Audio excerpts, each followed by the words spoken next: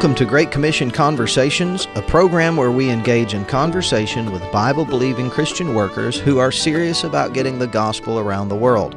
I'm Lee Cadenhead, an assistant pastor at Cornerstone Baptist Church in Carthage, Tennessee, and your host for this Great Commission Conversation. Today on Great Commission Conversations, I continue my interview with a veteran missionary to China. Brother Greg and I discuss at some length the growing antagonism of the communist state toward the church and the threat of deportation that hangs over the head of so many foreign workers preaching the gospel in China. But first we pick up where we left off previously as Greg relates some of the history behind the Three Self-Government Church. With that introduction, here's part 2 and the conclusion of my conversation with Brother Greg on ministering in China. The Three Self Church was started when the Communist Party took over in 1949. They took over in 1949, and he was the second man in power, Zhou Enlai. And he got together with a very liberal minister, and who was a liberal theology. In other words, they didn't believe the Bible literally, didn't believe in the resurrection, but they were Christian in name. And he got together with him, and he set up the Three Self Church. And at that time, in the early 1950s, there was a Chinese pastor named Wang Mingdao. And Wang Mingdao had a good church in Beijing, and a lot of Chinese pastors at that time looked up to Wang Mingdao.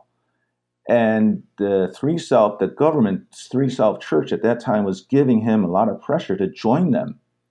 And they were saying, well, if you love our country, you support us. And he said, I love our country, but I'm not going to, your faith and our faith are not the same. And he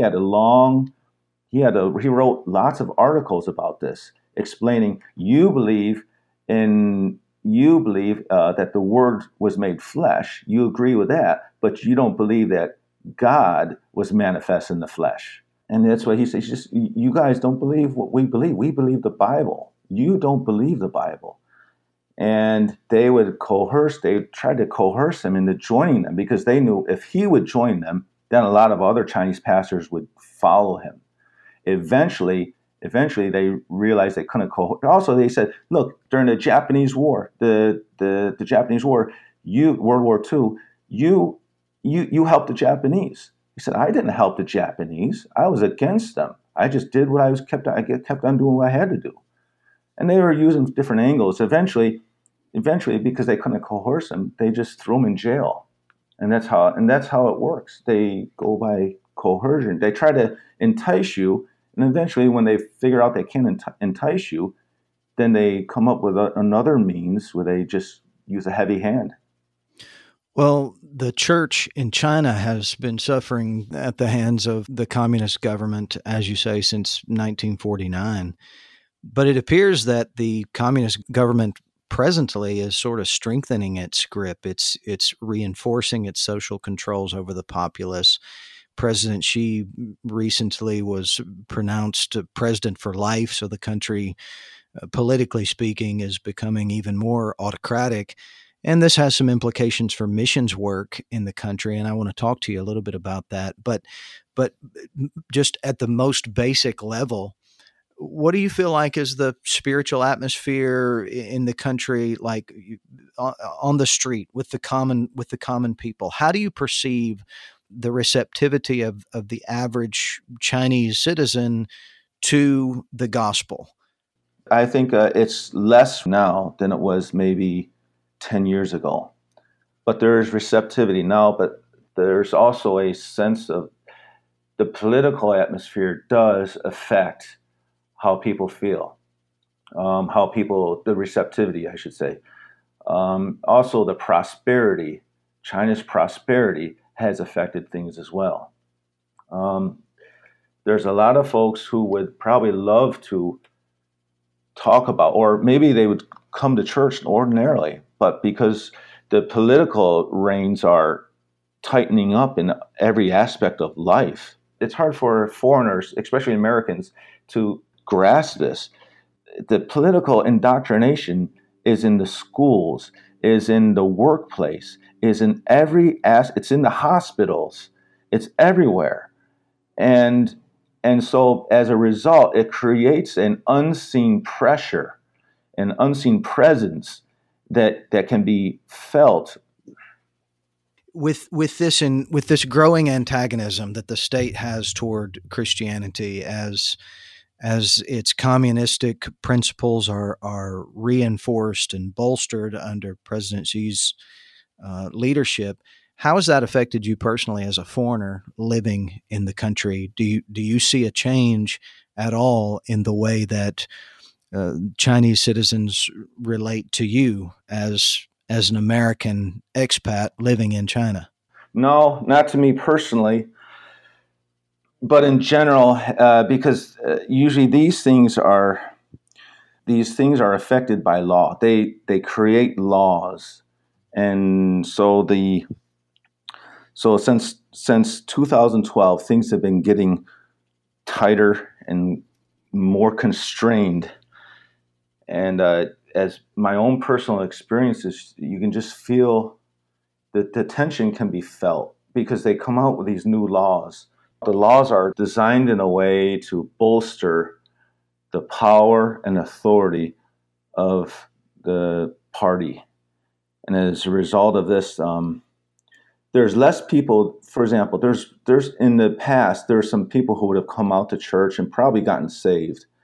Many people, I've witnessed to many people who said, you know what, I want to believe this, but I can't because of my job, because of this.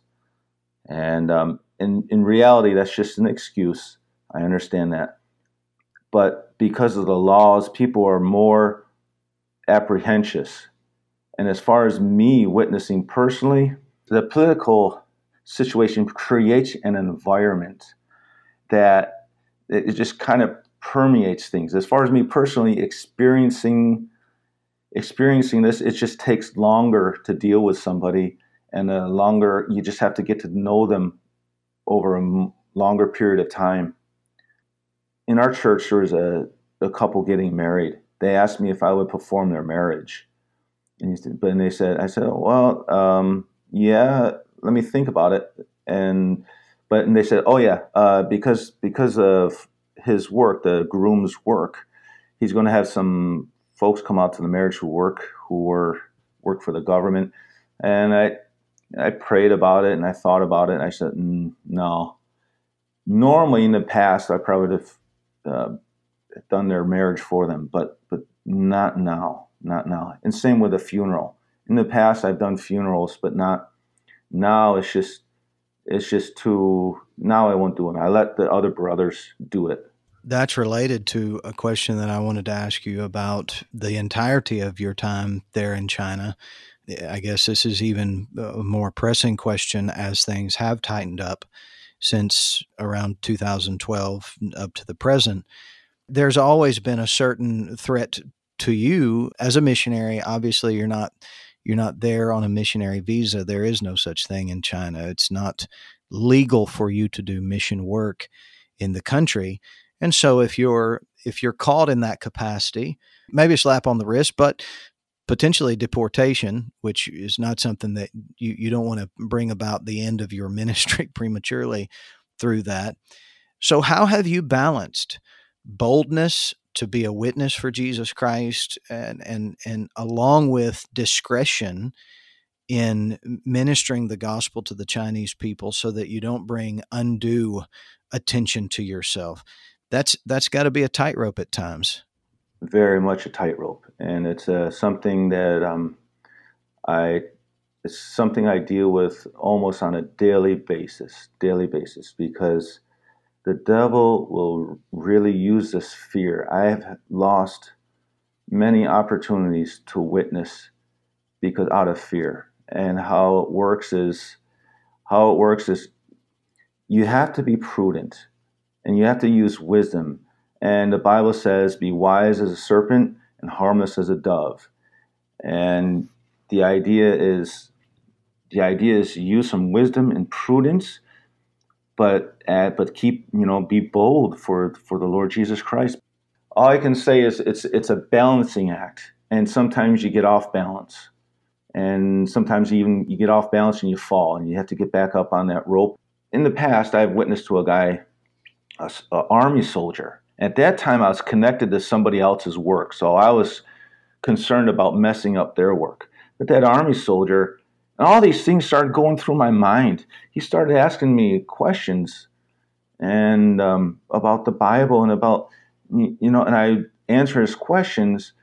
But I probably could have made a lot more headway with him if I wasn't paralyzed with fear.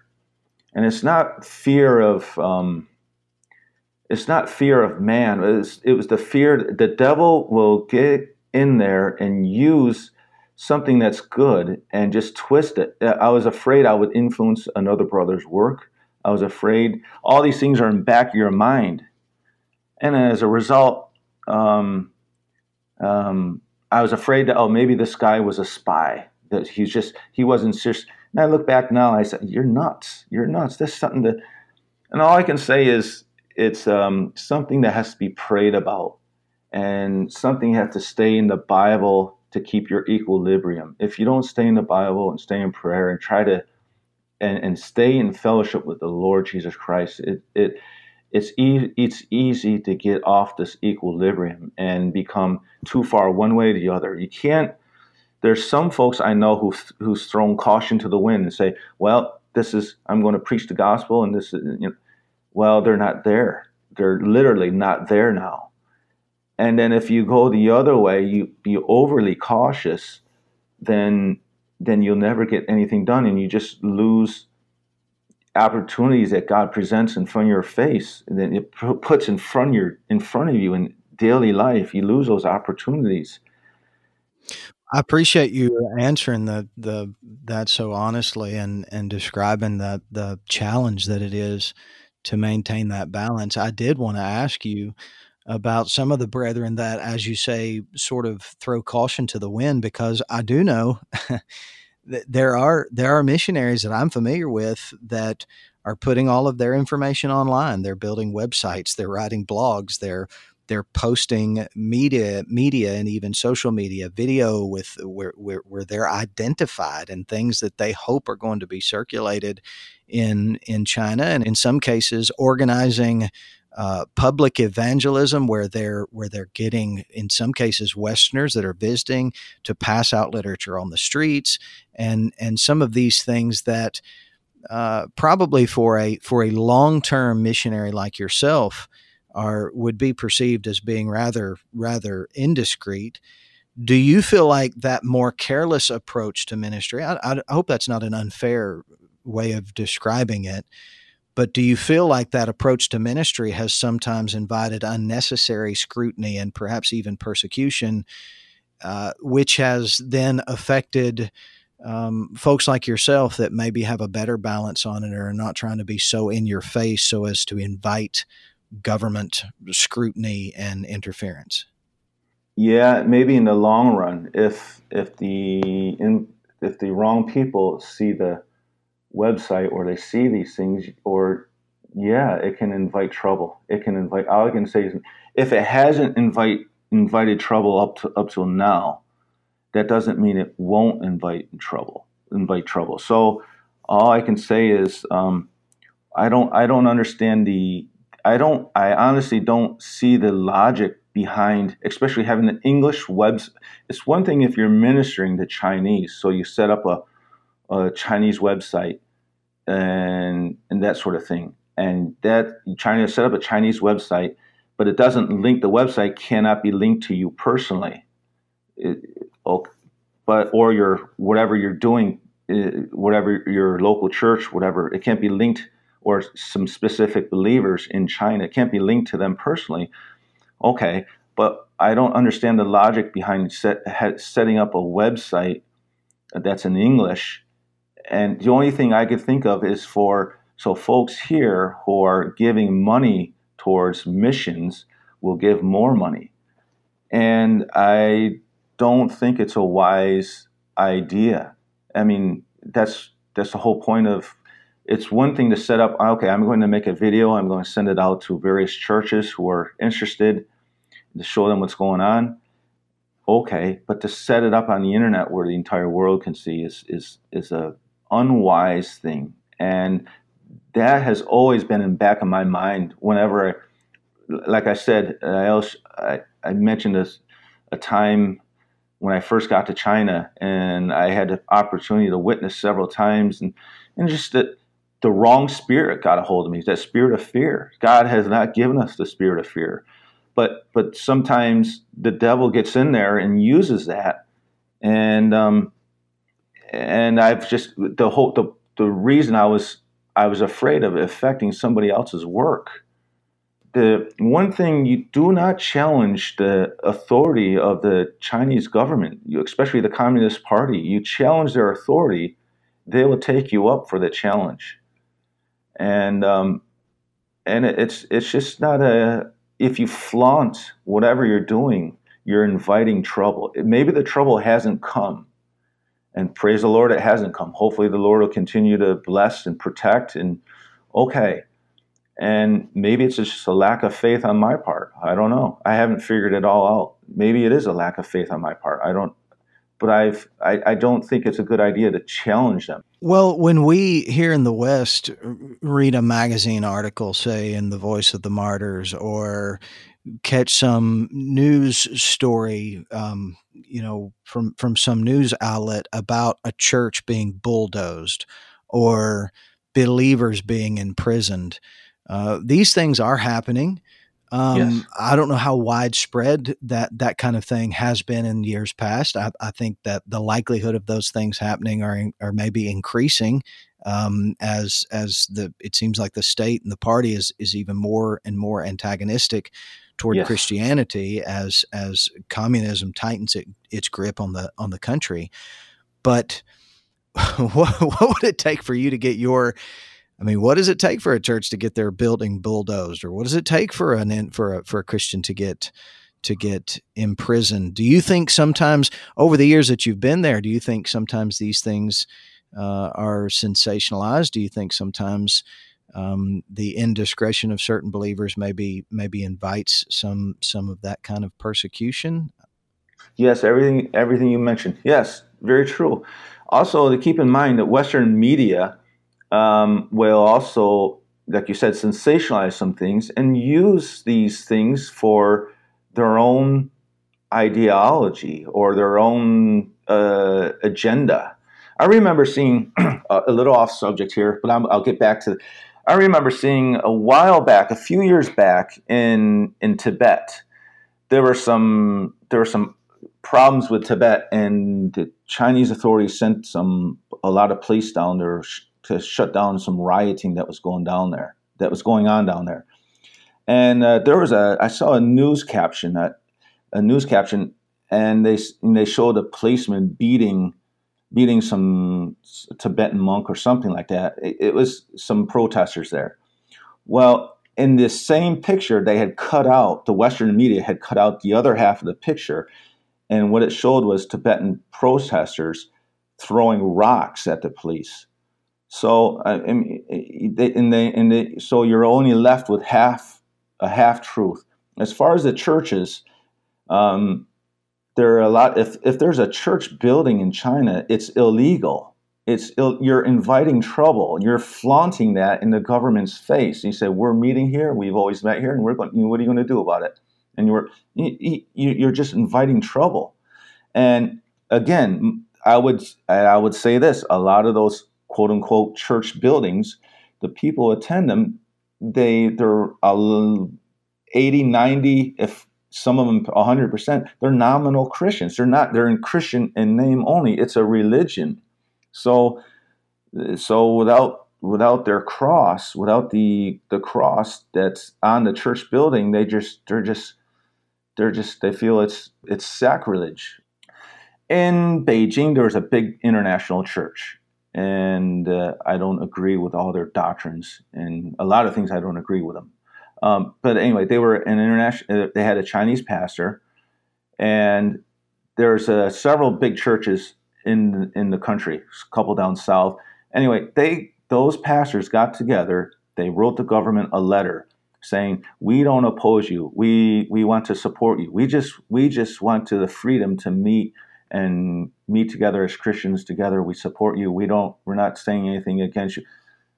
Those were Chinese men who did that, and they ought to know better, because when you do that, as sincere as they were, you're challenging the party. You're challenging them when you do that.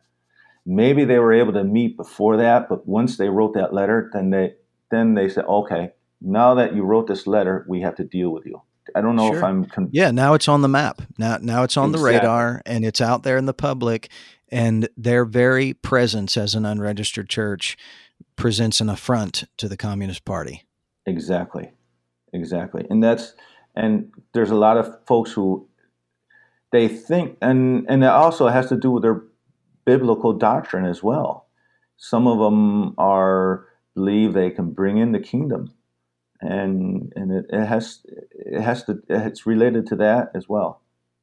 Our church here supports a number of missionaries in China, and in the last year, each of them have been under greater government scrutiny, and several of them have had their meetings actually broken up or threatened, and some of them, and I'm talking about men that are not they're not sensationalizing the reports. They've been there for a lengthy period of time, but it does appear that things are changing in the country, and the government, that the antagonism is on the rise. So I'm wondering what has been your personal experience with your own church, and have you had to deal with the authorities trying to show up and sit in on the services, and have you been questioned about your meetings, or have you encountered any of this so far? Well, we try to take as much precautions as we can. Where we meet, we soundproof the walls, and we try to become friendly with the immediate neighbors, so they at least know who we are and know we're not some kind of cult. We know that we're friendly people, and if they have any problems, they can always come find us. And we try to God gave us a brain. We try to use it. And we trust the Lord, but we also use the brain that God gave us. And we try to take as much precaution as possible. But with that said, things are tightening up everywhere. Thankfully, we're in a small city. By Chinese standards, it's a small city. And so things in the past up till now have been rather loose there. And my personal experience recently, within the past couple of years, there's someone who was coming out to our church that another sister brought out. I'm not sure if he's saved. I tried to pinpoint him on his salvation testimony. He can never give me a clear testimony. Anyway, eventually he brought his wife. And I said, it's a great thing. He brought his wife. But a couple months before he brought his wife, I remember I was called down to the office of someone, of a policewoman, because my visa was had to be changed over, and she just said, "Look, you're here as this type of visa. We need you to change over to this type of visa because of because you're working here." I said, "Okay, no problem. We'll change it over." And she was the policewoman in charge of everyone. And couple months later, this man, he brought his wife. Thought she kind of looked familiar, but I didn't think anything of it. And then after the service, my wife says, "You know who this is?" I said, "No, this is the policewoman that we met." And we all said hello, and it was very awkward. It was awkward for the policewoman. It was awkward for myself and my wife. We didn't know what to say. And this was after the service. I think it was going back in my mind, did I say anything I shouldn't have said? And then later on, we had dinner with her and got to know her a little bit. And she says, I could deal with you. I could enforce the law with you. I said, "Yes, I know." He says, "You just don't go anywhere else. You just stay right there. You don't go anywhere else. Stay right there." And what I'm saying, I say all that. That's the local folks. It's impossible to stay incognito. Eventually, they'll know what you're there doing. So sometimes if you're not causing trouble and flaunting and inviting trouble, they'll just turn a blind eye. But and they'll let you go on as long as you don't give them trouble. And that's if you have a good relationship with the local authorities. Once the local authorities receive orders from above, they have to carry out their orders.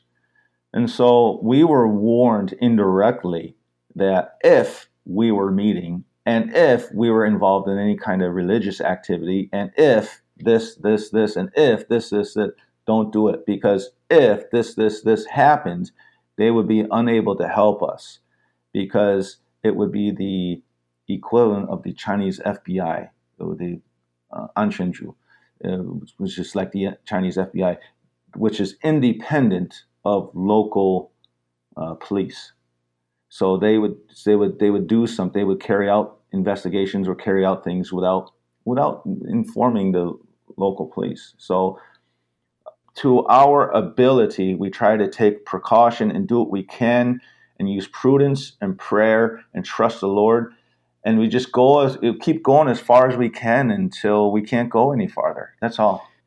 Is it your sense that things are, I mean, you've acknowledged that it's simply not possible for you to be outside of the view altogether of the authorities locally. The local authorities know where you're at. You maybe have even developed a relationship that's profitable with some of the local authorities for your work. Do you have the sense that that it's simply a matter of time before the meeting is threatened or broken up? Yes, it's just a matter of time. For me personally, I'm very maybe I'm very negative sometimes in my view. But in reality, I think it's just a matter of time. How long, I don't know.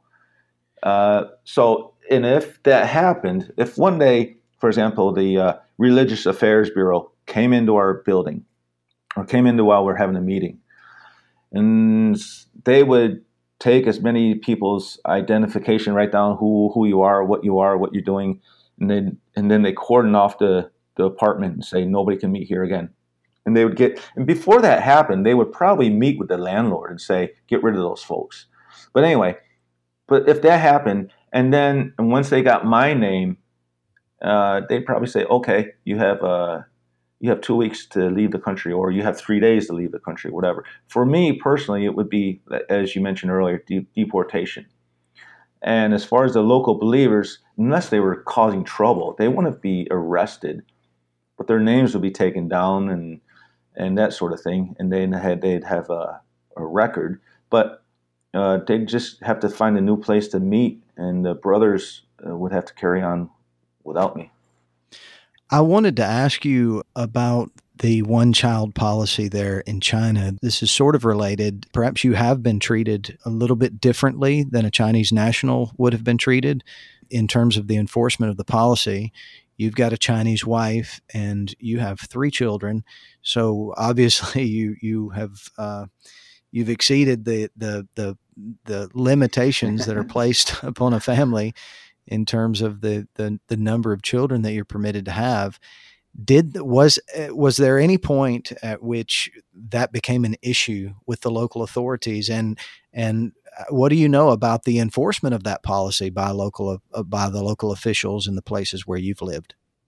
Well, when our second child was born, we were in a big city at that time, a major city, and the second child was born because it was the second child. My wife was pregnant. I was asking them, could you tell us if it's a boy or girl? Because we just want to prepare the right color clothes and that sort of thing. And they said, no, we can't tell you. I said, what? We can't tell you. I said, I'm a foreigner, no problem. Just go ahead, tell me. Well, no, we can't tell you. And it infuriated me that they wouldn't tell us if it's a boy or girl. It turned out to be a girl. But the reason they couldn't tell me is because by law they can't tell the parents if they do the ultrasound if it's a boy or girl, because in the past many babies have been aborted because the parents don't want a girl. And I said, no matter what, we're not going to do that. We just want to know, and they wouldn't tell me. And so when my third child was born, she was born in a smaller city, in a small hospital, and we knew she was going to be a girl. But when she was born, we were still in the hospital. My wife was still in the hospital recovering.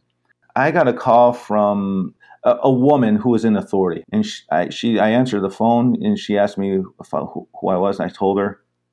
And it's a Chinese name, and she said, "Where do you work?" I said, "What? How many children do you have?" I said, "This is my third child." "What are you doing with all those children?" And she started a tone of voice where like I'd done something really wrong. She wanted to know where I worked. She's asking me, "What am I doing having that many children?"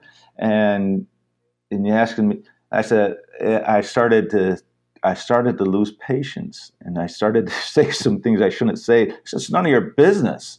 And anyway, then I handed the phone before I said anything I really shouldn't have said. I handed the phone to my wife. My wife explained it to her, and do that. So I am under exception because I am a foreigner. So if we want to have 10 kids, if we can afford to have 10 kids, but in recent years, that's loosened up because the authorities have realized how lopsided the society is, and also in a few years, there's not enough younger people to support the older people. It's a real problem. Sure, the policy has created a population crisis, really. Yes, anytime man fools with something God designed, it creates trouble. And so as a result, the past 2 or 3 years, they allowed that people can have two children now.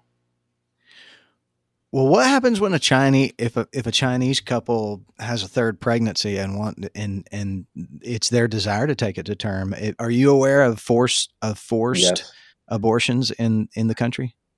I don't personally know of any forced abortions. I know it has happened, but I know of some. I have some friends who have had some Christian friends who have had their third child. It depends on where you're at, who you know. A lot of it depends on what city you live in. Like I said, the city we're in is a smaller city, so things are a little bit loose. When his, because the problem is, if you have a third child, what if you don't have you get pressure to get rid of that child, and the pressure comes in the form of financial pressure. In other words, if you have a government job, then you're going to lose your job. If you or if you don't have a government job, then you may be fined an incredible amount of money that the average person doesn't have. or or maybe you won't be able to get identification for the child. If the child doesn't have an identification, then they can't enroll in school. They can't enroll in. They can't. It'll be hard to function in society. So this brother, he went in and tried to get identification. Tell him he needs this for his wife's pregnant with the third. They asked him, "What are you doing? How come you're having three children? Don't you already have two?" He says, "Yeah, but his first two were girls." He said, "I really wanted a boy, and this last one's a boy." And he said, "Oh, okay, no problem." And they let it slide. We've known people who gone to Hong Kong to have the baby, and we've known other people who have had a baby and then give it to a relative to raise. Um, Different situations. We've known various situations. It sounds like it is going to become increasingly difficult for foreign missionaries to work and minister in the country of China, particularly in the larger cities. As it becomes increasingly difficult for foreign missionaries to work in the country of China, what do you think can be done to continue to assist the Chinese church? If you got Well, deported, you'd bring your family back to the States and you'd continue to serve God.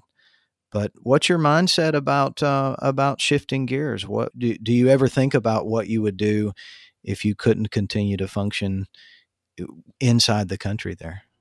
very often I think about what would I would do. Right now I have no idea. Certain ideas. Well, I shouldn't say I have no idea. Things come to my mind. For example, maybe we go to Taiwan, or maybe we come back to the States and start a church here. But I don't know what God would have me to do. Put it that way. I don't know. There's different scenarios I've run through my own mind, but I I really don't know what we would do. Uh, come back here, get our bearings, and then figure out what the Lord would have us to do from then on. Starting a church here, going to another, like I said, Taiwan, or it's just a matter of time before China takes Taiwan back as well.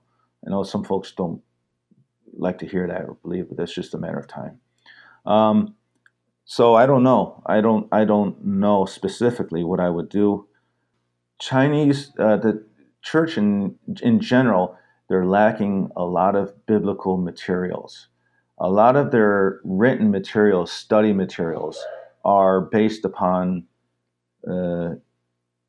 Calvinistic theology, predestination, which falls in with Chinese culture. Chinese culture has something called yuanfen, or Ming, which is fate and predestination stuff in it, and it just falls right. And also, a lot of this, they're lacking a lot of biblical materials, also about how to live the Christian life. Biblical materials, practical things, not just theological, but practical. A lot of that, and things on the local church. You asked me earlier what are advantages and disadvantages of the house church. I think I mentioned some advantages, but the disadvantage of the house church is that anybody can have a house church who shouldn't be having a house church, and the result is it's a disorganized mess, and a lot of people don't have an idea of what a local church is, a biblical local church. And as a result, of not having a strong biblical local church, the result is a weak spiritual presence in the country as well. So, written materials are something that can be helped with as far as folks who know the Chinese language. Brother Greg, I appreciate your faithfulness to the Lord. All these coming on 20 years of service in China. Appreciate you sitting down with me for the conversation today. And any closing thoughts about your work in China, or something that you think our listeners should know about the state of the church there and ministering? As you see the government control in China, it's hard to not mention politics to one degree or another. In China, we stay out of politics. We don't talk about politics in the church, and we don't preach about this president, this leader, and we don't get into that stuff. You read, if a Christian reads through their Bible, especially the epistles of Paul, or you get in, there's no one talking about politics. There's no railing upon political leaders. And that's really remarkable, Greg, when you think about who was in power when some of that scripture was written. Yes, really, and so, but to think. So when we talk about the Communist Party, someone has to study where communism came from and the thoughts behind communism, and you realize it's really straight. It's of Satan. Because Karl Marx was against God. It's not he was indifferent toward. I don't believe that stuff. His mission was to destroy things that God set up. In a textbook, I was teaching English one time at a school, and I got one of the textbooks of is a university, and I was reading through things on Marxism. Anyway, the Marxism ideology is to destroy, in his words, was destroy the traditional family and liberate the woman so she doesn't have to stay at home and take care of the kids. And the idea that the kids are part of the state. And when you get into that ideology, it's linked to the French rationalism, Rousseau and all of them. And then you get back to, and it goes back all the way back to Plato. All that stuff. It's all worldly stuff. And then Chinese communism is just Marxism with Chinese characteristics, as they say. And we don't oppose the Chinese government. We just want to carry out what God would have us to do. We know there has to be a government. And so we don't involve ourselves in politics. In the United States, you have the freedom. A lot of people have the freedom to do this, but they dwell upon this too much, because in the Bible, it's going a certain way, regardless of your politics. Everything's headed in a certain direction. Some countries are going faster than others, and it's a privilege for us to serve the Lord in China. It's a privilege. God doesn't need me. He could get somebody much better or much more qualified than me. And I'm thankful for the privilege it is, and it's a blessing. The blessings outweigh the things that are not a blessing, the things that are difficult. And to serve the Lord in any capacity, whether a pastor, a missionary, or whether you're in church serving the Lord as going to work every day, it'll cost everybody something to serve the Lord to one degree or another. I mean, if it costs you your time, your money, but David said that he wouldn't offer anything to the Lord if it didn't cost him something. And it's just, but I have found whatever it costs, the Lord in the end always makes up more for it. Whatever you gave up, the Lord makes up more for it. And that's why I don't like to say I've given up anything. I hear people say given up. I haven't given up anything. The Lord has blessed us very much. Amen. So. Well, that's a great place to finish the conversation. It's always worthwhile to serve God. No regrets in serving the Lord Jesus Christ, and we'll be thankful not only here but hereafter for all of eternity as we worship Him. Thanks, Brother Greg, for sitting down for the conversation and for your service to the Lord in China. Thank you for the privilege. Thank you. We know that we're not to boast ourselves of tomorrow, not knowing what a day may bring forth. We're to work while it is day, seeing that the night cometh when no man can work. I hope the conversation today has helped you to have a better appreciation of the delicate balancing act that so many foreign workers must maintain between boldness and caution, zeal and prudence.